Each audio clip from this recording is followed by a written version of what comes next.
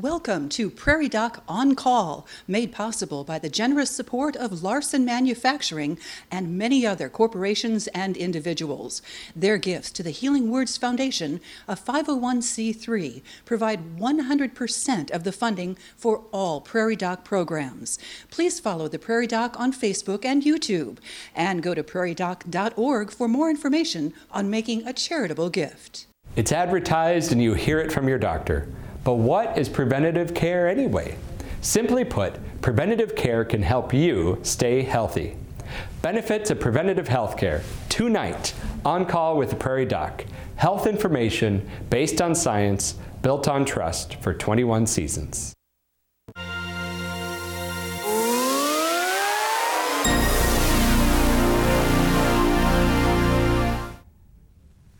Hello, and welcome to On Call with the Prairie Doc. I'm Dr. Andrew Ellsworth, tonight's Prairie Doc host. Thank you for joining us as we continue our 21st season, providing health information based on science, built on trust. Tonight's topic is highlighting the benefits of preventative health care. Joining us tonight on the campus of South Dakota State University and through Zoom are Dr. Mark List from Avera Medical Group, 69th and Cliff, and Dr. Lisa Brown from Monument Health Custer Clinic. Welcome, Mark and Lisa.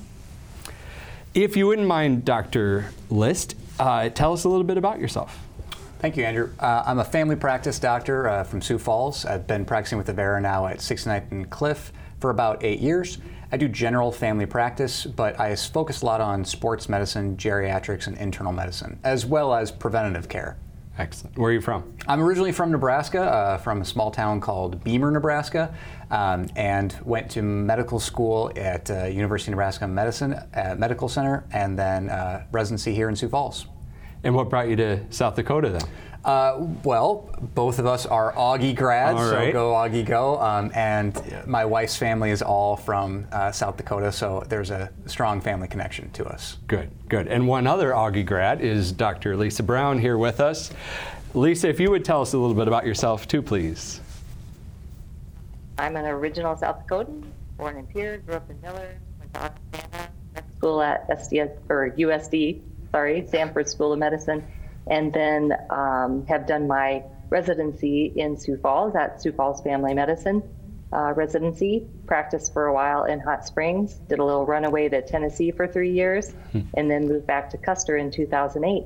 And I'm part of a group of family physicians here at Custer, and we serve in the clinic, in the ER, and the hospital. And likewise, we do full spectrum medicine and a lot of preventive care. It's a retirement area, so a fair amount of geriatrics, but really heavily focused on wellness visits and preventive care so that we can capture things early. Excellent, excellent. And thank you both so much for joining us. And the topic being preventative care, I got the preventative care experts right here, family docs, so that's why. Before we start our conversation, we invite you, our audience, to submit your questions. Viewers can contact us 3 ways. Call 1-888-376-6225, send an email to ask@prairiedoc.org, or ask on our Prairie Doc Facebook page.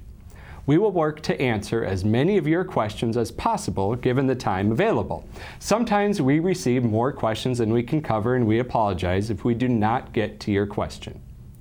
To encourage you to ask early, all questions asked in the first 20 minutes will be entered into a drawing for one of our Prairie Doc gift items. The winner will be announced at the end of this program. Your question will remain anonymous, but please provide contact information when you submit your question. So Mark, what is preventative care? Preventative care is really the backbone of all primary care, and family medicine in particular. It's preventing illness, preventing disease, preventing injuries before they start. And there's multiple facets to that. I know we're gonna talk a lot about that today, but some of those are cancer screenings, some of those are non-cancer screenings, but health screenings. Some are immunizations, and then there's all of the health and wellness aspects as well that just all aid in the overall health and well-being of patients. What are you most passionate about as far as preventative care? I think the backbone of all medicine starts with health and wellness. Between diet, exercise, healthy lifestyle choices, leads all patients on the best possible outcome for almost every portion of their health. Whether we're talking about cancer prevention, heart disease prevention, all of these things really stem from having a strong backbone of exercise, nutrition, and overall good lifestyle choices. Absolutely, excellent. And Lisa, how about you? What is your passion in preventative care? Well, kind of really well-rounded like that. Probably the lifestyle medicine piece is the most important to me, really coaching folks to look at their day-to-day and see what it is that they could shift so they can capture those things, better fitness activities, food choices that impact their health, getting good sleep, balancing work and life like we struggle hard to do, as well as then having a good balance of social activities. All of these things are, factors in wellness as people walk through their lives. What are one or two concrete examples or recommendations you often find yourself giving to patients to help with their lifestyle choices? Well, every patient's different. Everybody's got different family obligations, work obligations, and really concretely asking them to look at how to put those into play. How do they work fitness into their lives? When do they go to work? When do they have time in the day for 15 to 30 minutes to themselves? How can they meal prep on the weekend for best food choices? Can they work with their family to make grocery plans so that they're not finding themselves in the wrong aisles at the grocery store? Really very specific things, and it comes down to kind of one-on-one coaching depending on what people need for information or identifying shifts they can make in their day-to-day. Absolutely. It comes down to habits and planning. If you can plan a meal, it's going to be healthier than that last second eating out. If you can make some time for exercise, whether it's a 10-minute walk after a lunch or after work, that's an hour at the end of the week. I mean, are there some general specific things you found helpful when you're talking with patients? Well, I think that it's a great point that you really have to dive into that patient in front of you when you have them there, because for a wide variety of factors. I love to talk about exercise, I love to talk about getting up and moving, but for some patients, they might have that bad hip, right? They might have really terrible arthritis or some limitation.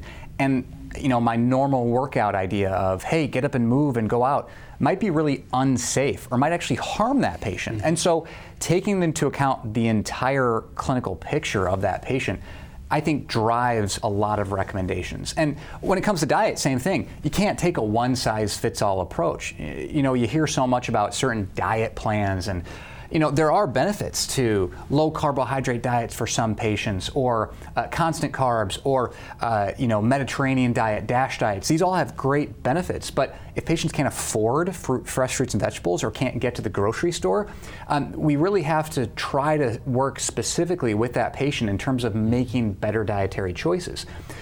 Same thing applies when it comes to exercise. Again, not everyone can afford a gym membership. Some people don't have access to a gym in their community. They're 20 miles away from a nearest, opportunity for exercise. And so finding something that they can do not only based on their own limitations, but also their surroundings, I think by far is the best setup to allow for the best, backbone of health and wellness for that patient. Yeah, excellent. We've got some questions coming in already here yet. This caller from Sioux Falls has noticed a prevalence of cancer in people who watch their diet and exercise daily. Why is cancer occurring in healthy individuals? Lisa, what would you say to that? Well, I mean, everybody's social group that they would know can be a biased group of people. I mean, it's the people that that you might know these stories of cancer arising despite super great lifestyles. And we know that from a large data standpoint, if you look at the population as a whole, that making better choices for food choices, activity, managing weight, avoiding smoking, all of those things do go toward lower cancer risk. There are environmental factors that can happen in different places. If you have a population of folks who have been exposed to chemicals from industrial plants, et cetera, sometimes you will see clusters. I'm not suggesting that's the answer to this person's question, But there's a lot of external factors besides how you take care of yourself, but you can only take care of what you have control over, and that's yourself.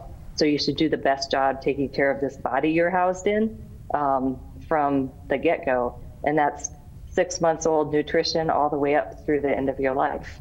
Absolutely. Of course, our parents are in charge of what we eat when we're little.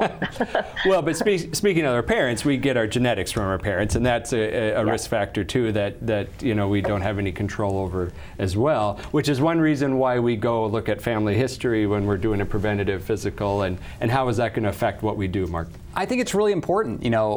A key thing I say to my patients all the time is, you can pick what you eat. You can pick how much you exercise, you can pick your job, you can pick your spouse. You can't pick who mom and dad are, right? And genetics play such a huge role. And the fact that humans, we just get cancer, right? I mean, the average woman has a lifetime prevalence of breast cancer of about 1 in 8. And those aren't all, those 1 out of 8 aren't necessarily doing anything wrong. It's just normal human anatomy and physiology. That's just how we are made. And when we talk about lifestyle, when we talk about exercise, the goal isn't to prevent all cancers. The goal is to do the best that we can to reduce the risk as much as possible. So risk reduction. Just like I have patients that have smoked their whole life. I don't recommend my patients smoke, but I've got a 75-year-old who is healthy as a horse. He is, no tumors, no COPD, smoked every day of his life. Does that mean that the smoking is okay for him? No, it's raising his risk factor for all types of illnesses, cancers, heart disease, strokes. But these things are all risk factors. Whether they increase your risk or lower your risk, there is still a baseline risk. So that comment about young people getting cancer, cancer's existed in young people since humans have been alive and will continue no matter all the advances in medical science. Yeah.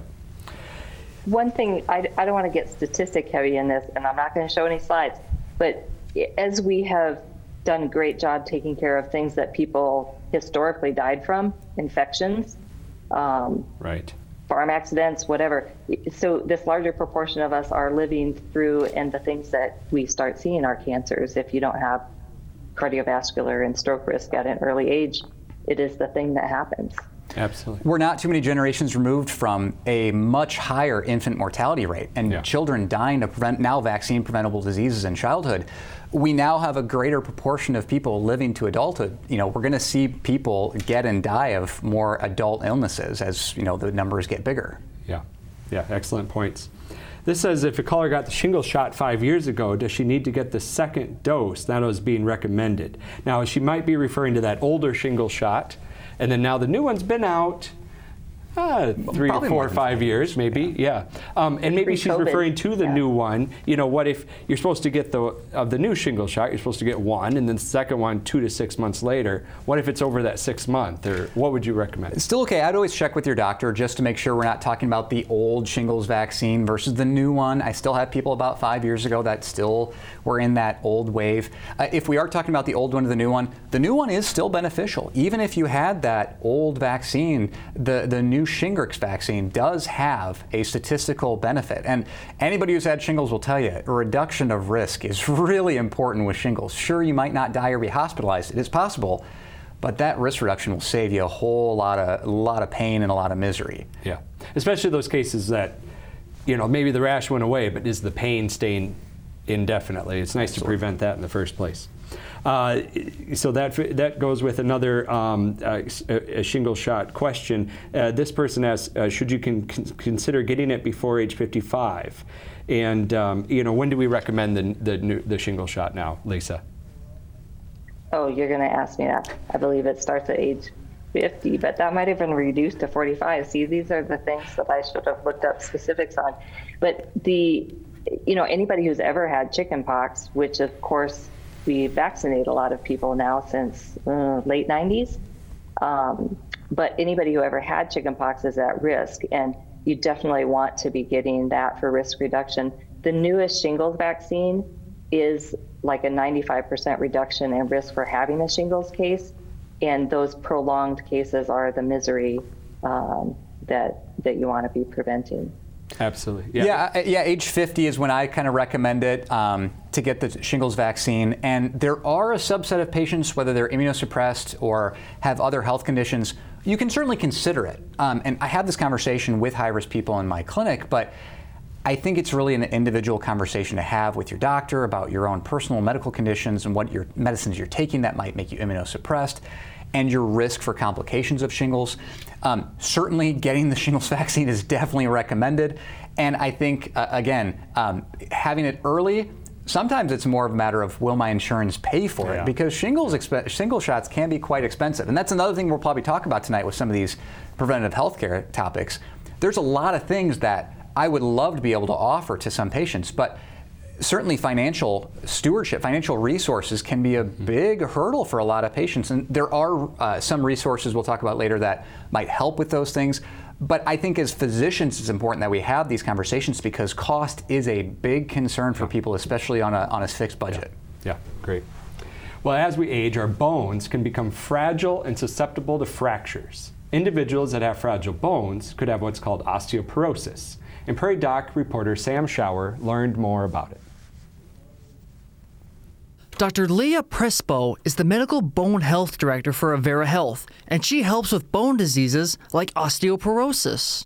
Osteoporosis is a condition that causes you to have an easier time breaking bones than the average person would. So what we typically see is that osteoporosis isn't something you really have symptoms of until you end up with a break or a fracture. Osteoporosis is correlated with estrogen levels, and Dr. Prespo says women, specifically postmenopausal women, are more likely to develop it. Now, for women, when they go through menopause, we lose all of the estrogen, or a lot of the estrogen that's available to us, and we see a steep decline in the bone mass right after that.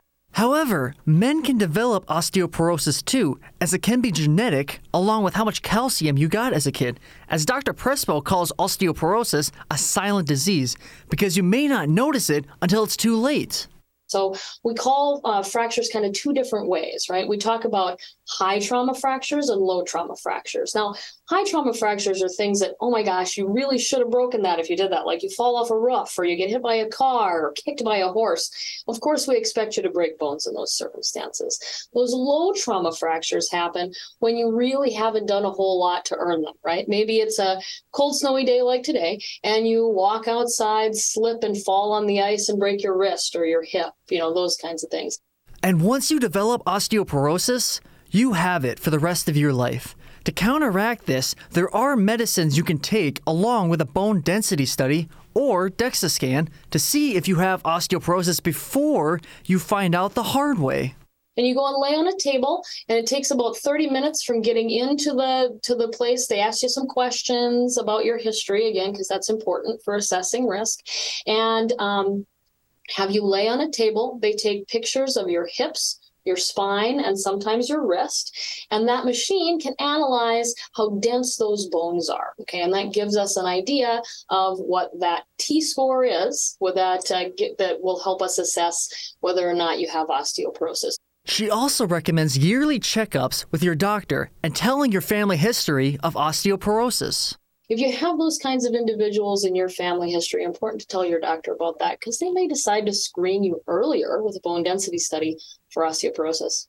However, Dr. Prespo says just because you have osteoporosis doesn't mean you still can't have fun and live your life. Now, I will tell you that I don't recommend taking up kickboxing to any of my patients with osteoporosis.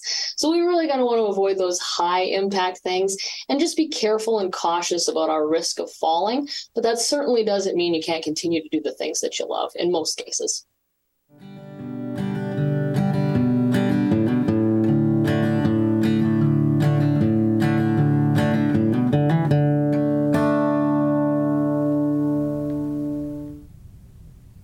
Thank you, Dr. Prespo. And so, one of the ways that we can help prevent or treat osteoporosis is vitamin D and calcium. What are some recommendations? There's a lot of questions about vitamins. In fact, Lisa, what are some recommendations you have for people on, what you recommend them to take for vitamins? So if people don't have any type of dietary restrictions or are not specifically eating a particular diet, they're well-rounded, they eat lots of fruits and vegetables, nuts, whole grains, meats, typically, and the data in the last couple of years is advising to not use a multivitamin. From the calcium standpoint for bones, though, the recommendation is to get around 1,200 milligrams of calcium a day. And dairy products each have 300 to slightly over 300 milligrams of calcium per dairy serving. And so you have to eat 3 or 4 dairies a day to get enough calcium for bone loss prevention. So through the adult years, people should be getting either 3 or 4 dairies a day or be taking some sort of calcium supplement. And we live at a latitude where we don't have a lot of sunshine year round. And for some of us who live in cooler spaces of the state, we don't have a lot of sunny days or warm enough days that you would have shorts on and short sleeve shirts and have arms and legs out in the sun for vitamin D production. Our skin makes vitamin D when it's exposed to the sun. And the fairer you are, the better you are at making vitamin D. And the more pigmented your skin is, the less good. And if you tan up quick, even if you're out all summer long, you might not make a lot of vitamin D. And so vitamin D supplementation at 1,000 units daily for adults and 400 to 800 for kids is what's recommended for vitamin D. So that's kind of an across the board recommendation for calcium and vitamin D. If you're a vegan diet, you would want to be on B12 supplementation and maybe some other things, but that you would want to do in consult with a nutritionist or your physician who is well informed about what your dietary particulars are. Yeah. Say, Mark. But the multivitamin thing is out if you eat well. Yeah. Certain diseases lead to certain medications which can cause some deficiency in vitamins. So what are some other diseases or medications that people should consider and think about taking something? It's really important as we get more and more into the bariatric surgery generations. There's a lot of people out there who have had a lot of surgery to their GI tract. And that can cause a whole lot of harm. And so it is something that after you've had a major bariatric surgery on your stomach, surgery on your, whether it's water absorption or small bowel surgery, I think that you do need to have a keen interest in those cases to make sure that you aren't becoming nutrient deficient in some other ways.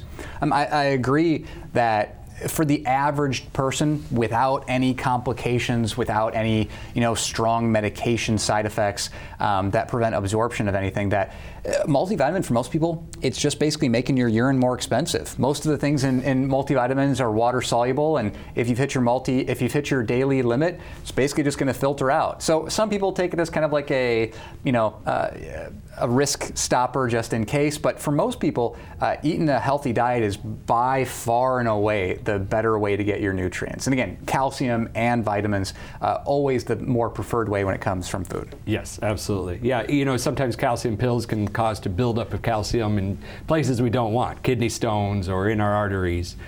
Best absorbed in your diet. Absolutely. Yeah. This person says, what does a wellness exam consist of? Well, how do you answer that, Lisa? I tell them it's a visit for risk inventory, basically. What do they have going on with their own personal history of health? What's in their family history?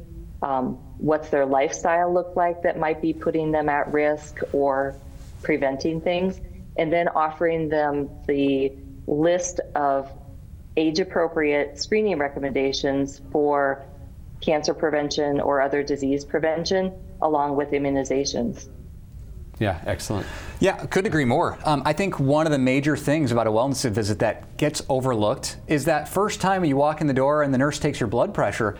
I mean, how many of us on a day-to-day basis, we would never be exposed to what our blood pressure is? I mean, that's just not something we ever get exposed to. And for a lot of people, getting that blood pressure check at that one time a year is the only time that patients might catch hypertension, which is absolutely a risk factor for so many issues, heart disease, stroke.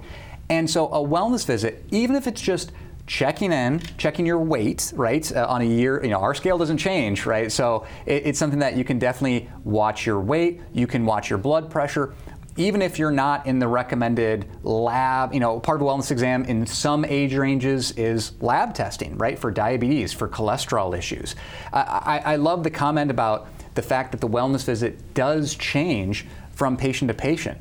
If, for example, there's many different guidelines about breast cancer screening, and certainly high-risk patients with family histories might be more appropriate to screen early. And so a one-size-fits-all for a wellness visit doesn't make much sense. I have patients that I don't spend any time talking about exercise because I know they exercise. They exercise more than I do. Mm-hmm. And yet there's other patients where I might spend a lot of my wellness visit really encouraging that exercise because that's going to do more for them than anything else I can talk about. Yeah. Does a physical exam wellness visit for a man have to include a finger test, a digital rectal exam? Back when we were both in med school era, that was everybody. When a man walked in for a physical, it wasn't a physical exam unless the pants got dropped and downstairs got checked out. And we know that there's a lot of things that we've done historically that don't necessarily pass the test of time. Statistically, they don't add any value.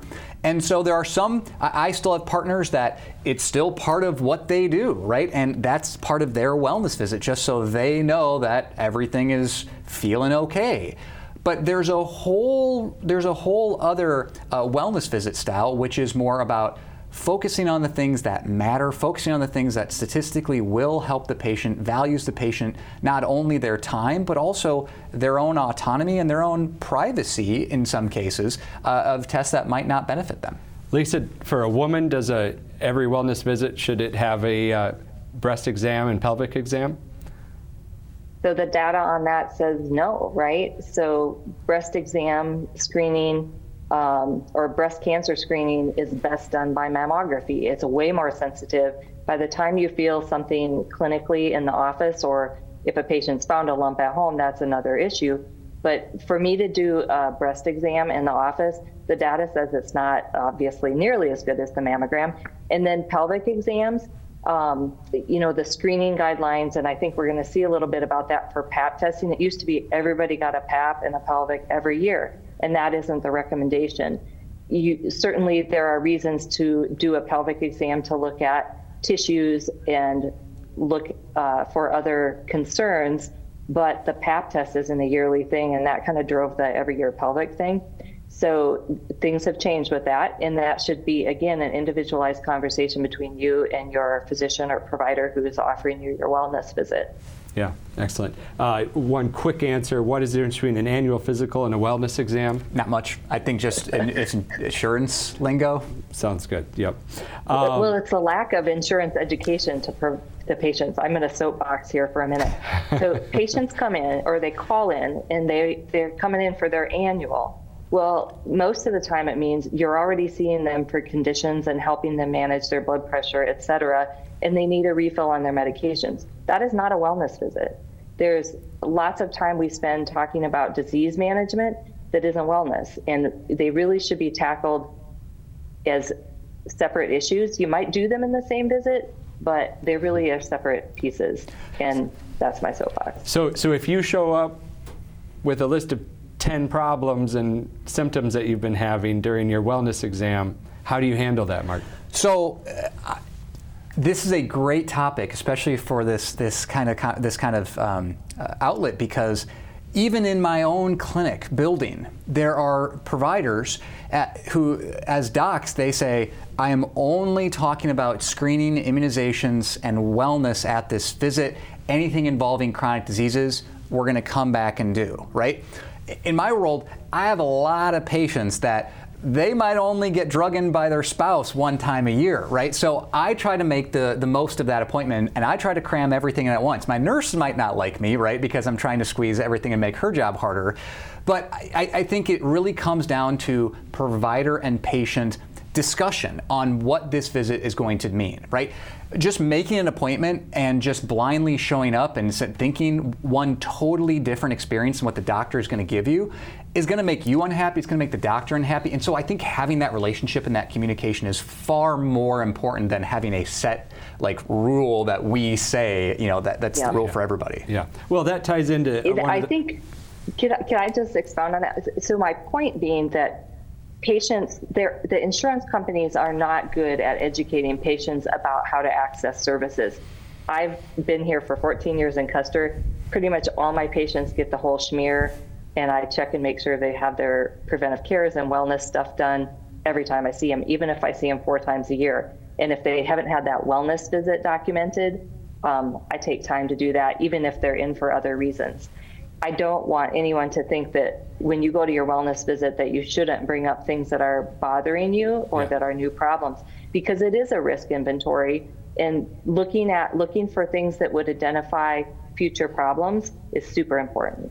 Yeah. And so you should bring up concerns. That's why we do a review of systems. Now, not based on any billing reason, but asking about every organ system and if people have symptoms is a super important part of a wellness visit to me. Yeah, good point there. One question from someone on Facebook says they can tell that both of you care a lot about your patients. And what role do relationships play in the medical profession between doctor and patient? This is why I love family medicine. This is why I could never be a specialist, right? I made the joke before the show started that I feel like half of my job is just like, I don't know, talking about Husker football sometimes and how bad we are at football, right? I mean, like, I think that developing that relationship, developing a knowledge of who that patient is and what their goals for their care are and what limitations they have and how their job or their family relationships interplay with that. You know, I can talk about colonoscopies till I'm blue in the face. But if a patient says, "Doc, I'm never getting a colonoscopy, and this is X, Y, and Z," that is the part of the conversation that we need to have, right? That relationship is what drives not only trust, but then also drives better decision making when it's not just a physician dictating the course of care, but when it's a cooperative agreement of, here are the pros and the cons, here's what maybe I recommend, but you know, having that respect of, well, I understand if we're gonna go a different direction, right? Absolutely. Yeah, I think you hit it home there, and I saw Lisa nodding in agreement as well. Cervical cancer is one of the most common cancers among women, and with early detection can often save lives. A Papa-Nicolau test, or a pap smear, is an effective way to spot cancer early. Prairie Doc reporter Sam Schauer learned about this and more. Dr. Emily Abel is an OBGYN physician for Avera Health in Brookings, and she sees women for pap tests. A pap smear is a brush technique of collecting some cells from the cervix to be able to screen for cervical cancer or precancers of the cervix. As Dr. Abel said, they're important for catching precancerous or cancerous cells early. Because when they are detected early, then we have treatments that we can use to get rid of it and watch to make sure that it stays away. But if we are not doing them, then we have the potential for a not nice cancer to creep up and cause us problems. She is talking about cervical cancer, which is the second most common cancer for women in middle to lower income countries. Dr. Abel says the past 10 years have changed for the procedure of pap smears. The shift has been from annual exams where we get pap smears to based on what the risk level is, based on what the pap smear results are. So the ones that come back abnormal, then we increase the frequency of how often we get those pap smears. And if everything continues to be low risk, then we space those out accordingly to the guidelines. Dr. Abel says women start pap smears at the age of 21 and get checked around every 3 to 5 years, although some are checked yearly. They stop at 65 if everything is normal. So if someone has abnormal pap smears, then we may need to continue those further on past 65, but most people who have normal pap smears are able to stop at 65. Around age 30 is when OBGYN physicians, like Dr. Abel, check for HPV along with pap smears. She says HPV is the cause of cervical cancer, and a game changer that came around the mid-2000s is the Gardasil shot, which is a vaccine to HPV. Gardasil protects against a number of different HPV types that cause cervical cancer or things that predispose us to cervical cancer. And so getting that vaccine helps prevent people from getting cervical dysplasia or abnormalities and precancers, as well as cervical cancer outright. She says the women who are in their 20s and early 30s should have gotten the shot in their teen years, but she says there is a way for women who haven't gotten the shot to catch up. If you didn't get it on time, then it's a 3-dose shot. So you get it on whatever first day, and then 2 months later, and then 4 months after that is the series that we do, and that should help protect. Men should also get the Gardasil shot, as Dr. Abel says HPV can cause other cancers like throat cancer, penile, and anal cancer. But for women, Dr. Abel says they should continue to get a pelvic exam during that break in between pap smears. Generally, I still recommend that we do at least a pelvic exam to feel ovaries because those can creep up on us a little bit more insidiously, and so definitely want to be able to feel those as well. But as long as people are asymptomatic, then we can wait until the recommended guidelines say.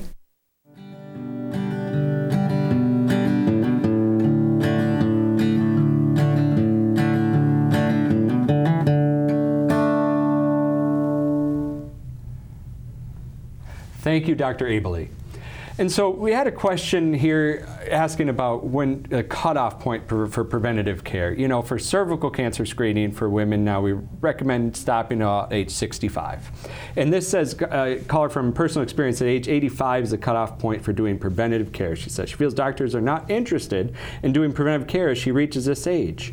And she's wondering our thoughts on this. Lisa, what would you say to this patient that sounds like they're maybe a little frustrated that as they get older, they're not getting some of their preventative care?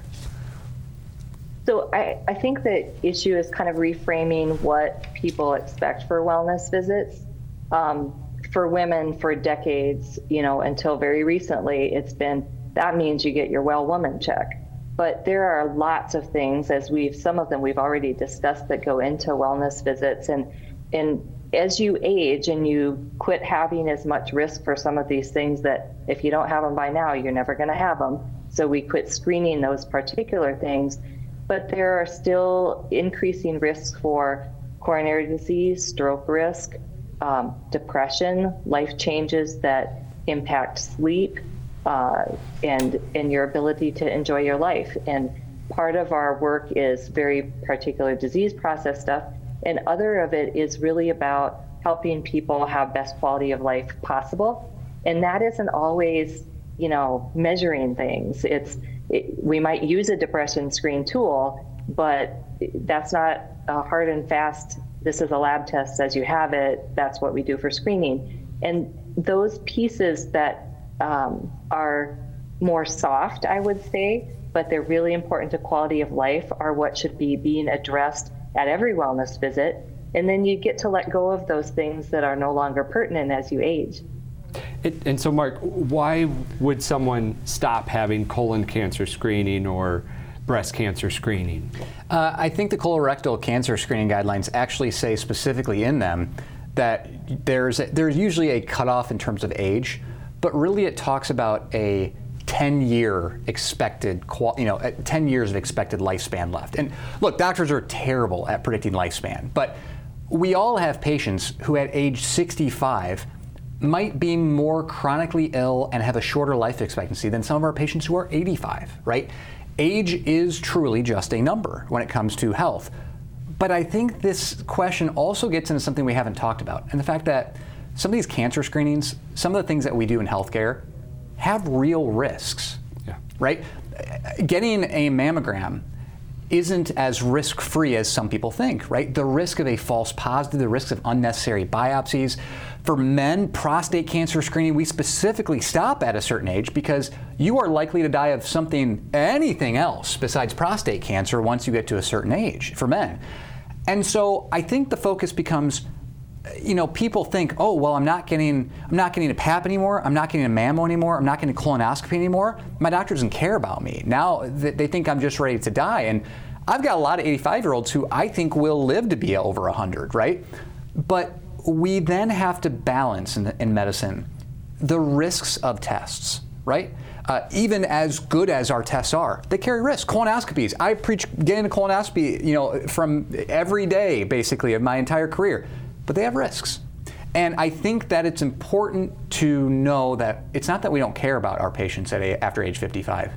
We're shifting our health and wellness, our exercise and diet focus on making your quality of life as good as possible, not necessarily finding every single possible cancer that might not kill you for the next 15 years, but the treatment might kill you. Right. Yeah. The surgery, the chemo, might be way harder than you than just having an indolent, slow-growing cancer in the breast for the next 15 years. So again, I think that shift in age is more about risks versus harms, not so much about I'm too old to get preventative care. Yeah, and exploring some of these other risk factors that increase as you get older, falling, and what can we do to prevent that? Yeah. Or memory issues. Pneumonia. Or problems from medications you're taking. Should you be on that aspirin? What do you recommend for aspirin, by the way? Great question. It seems like the studies change year after year. So, it was all adults should have it for stroke and heart attack prevention. Then it was, well, maybe not. Now it's not for anybody except maybe the highest risk people who have never had a heart attack or a stroke. Maybe there's some colon cancer prevention. Again, I think if you have a super high risk for heart attack, for stroke, that's a conversation to have. Diabetics, obviously super high risk. There are definitely, it's patient by patient decision to have the aspirin conversation and less about just a general age or general agree or disagree. Say, Lisa, this person's asked about taking probiotics. Are there any benefits from taking probiotics? So that's a really interesting question, and it could open like a whole other episode, probably.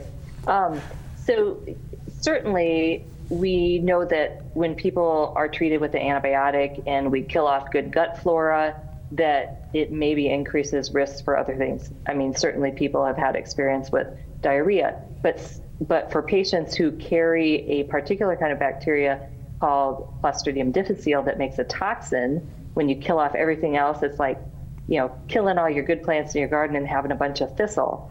It's patients who take probiotics with their antibiotic are less at risk for that.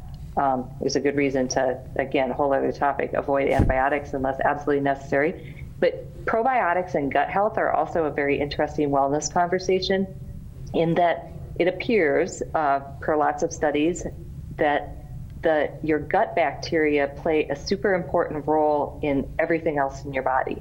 And this comes through what the bacteria in your gut do for your gut lining and health, and how that plays a role in another episode topic, your endocannabinoid system, because there's data that shows that depending on your gut microbiome, you might be more at risk for depression, diabetes, obesity, and shifting that gut health is super important.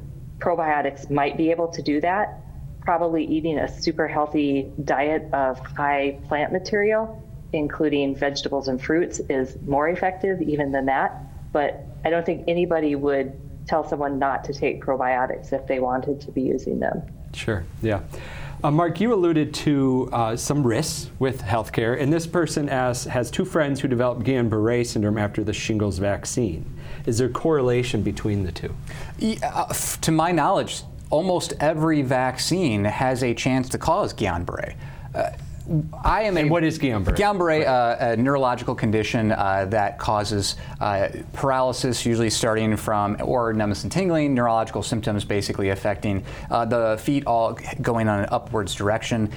It can absolutely happen after flu vaccines, after childhood immunizations, after COVID vaccines, after pneumonia, after shingles vaccines.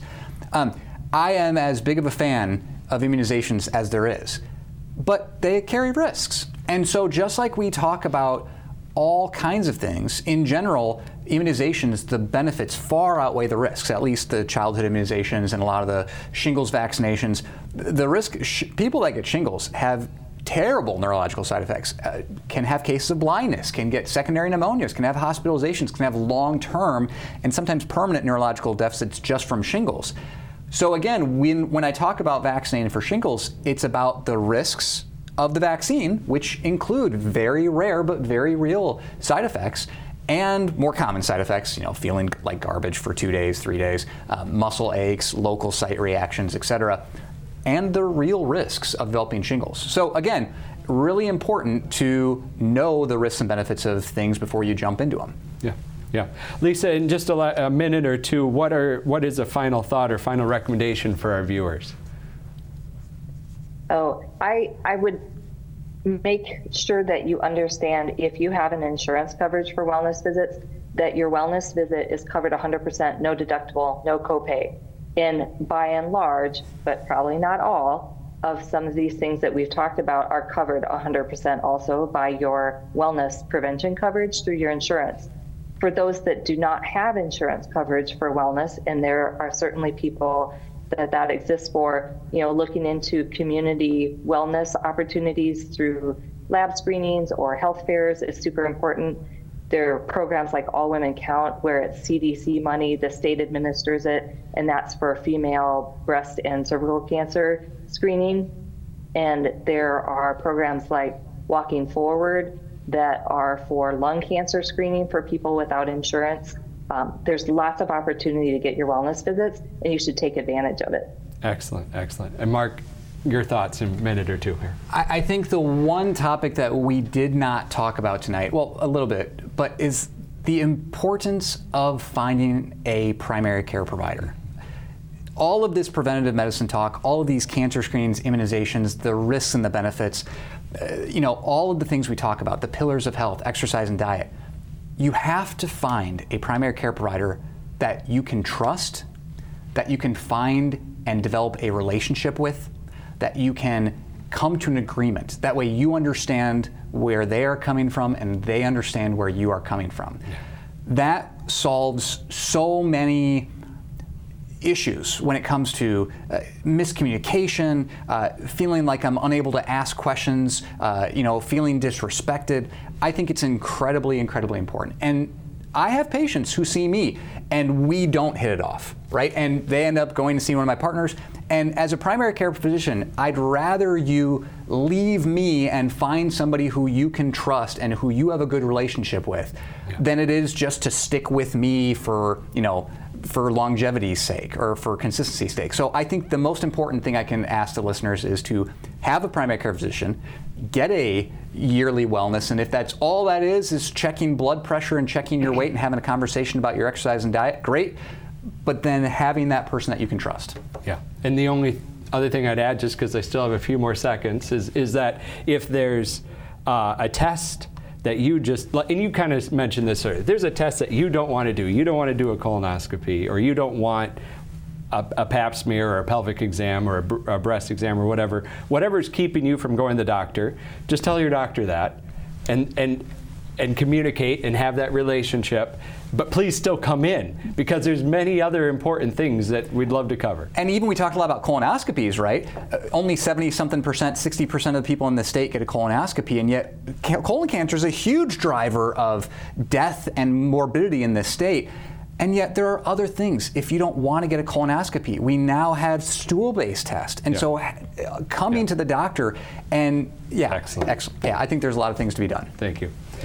The winner of our prize tonight is Marilyn from Wessington Springs. Thank you, Marilyn, for asking a question during the first 20 minutes of the show. A gift will be sent to you. We'll be back after this. Based on science built on trust, grab a copy of your local newspaper to read the Prairie Doc Perspective, a weekly health and medical column.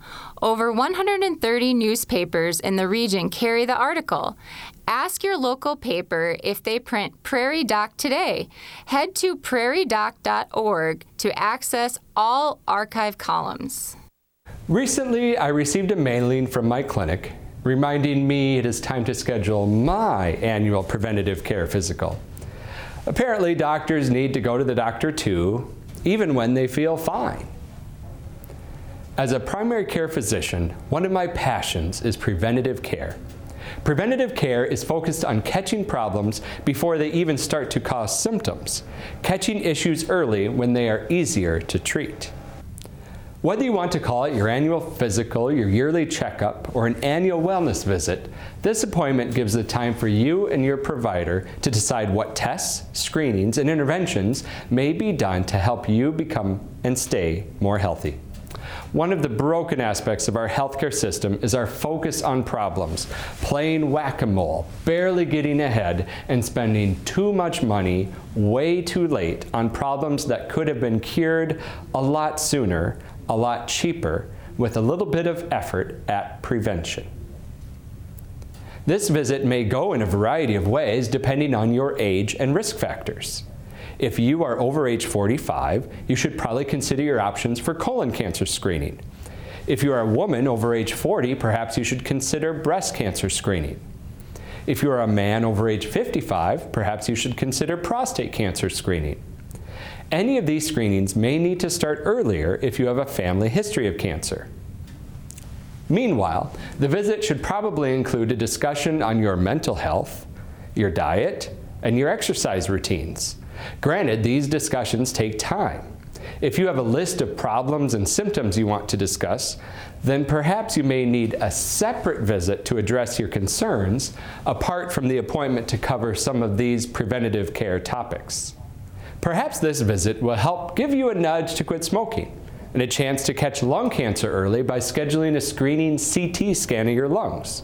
Perhaps this visit will determine that you have high blood pressure or high cholesterol, and interventions could decrease your risk of a heart attack or stroke. Perhaps this visit will catch skin cancer early. Perhaps your provider will identify a medication you do not need anymore, or identify an over-the-counter medication or supplement you should or should not be taking, such as vitamin D or aspirin. Are you taking your medications correctly? The list goes on and on. Pap smears for cervical cancer screening, reviewing your immunizations and updating a tetanus shot. DEXA scans help determine the strength of your bones and catch osteoporosis, trying to decrease your risk of a fall and a hip fracture. I suppose I better make that appointment for myself.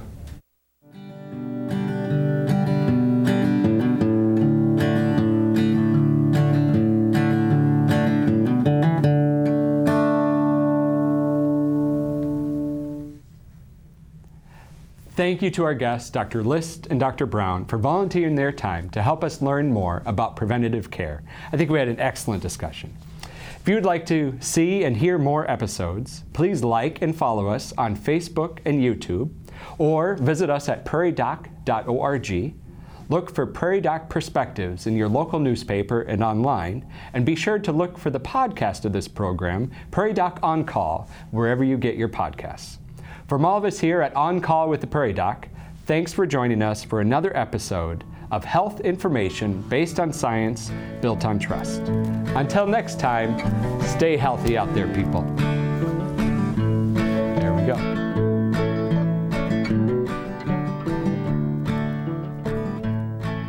Diet, exercise, and what else is essential for overall health? Sleep. A good night's rest is rare for those suffering from sleep apnea. Diagnosis and management of sleep apnea. Next time, On Call with the Prairie Doc. Based on science, built on trust. Join us in supporting the Prairie Docs as we enter our 21st season. Hello, my name is Dave Heinck, and I serve on the volunteer board of the Healing Words Foundation, a 501c3 charity that secures funding for Prairie Doc programming. This past year, we celebrated 20 seasons of truthful, tested, and timely medical information from our 4 Prairie Docs, each of whom volunteers their time to answer important health questions. Thank you to our viewers who continue to help make this programming possible. You are making a difference for public health information in our state. Your donation allows us to continue to deliver on Rick and Joni Holmes' mission, set out over 2 decades ago. As a friend, supporter, and volunteer for this organization, I believe in its mission, and I know the vital impact it makes in our communities. Please continue to follow us on social media, on South Dakota Public Broadcasting, and YouTube. If you're so inclined, you may make a donation online at prairiedoc.org. Prefer not to donate online? Reach out to us via email and our staff will send you a pledge form. Thanks again for supporting our mission and Prairie Doc programming. Medical information based on science, built on trust.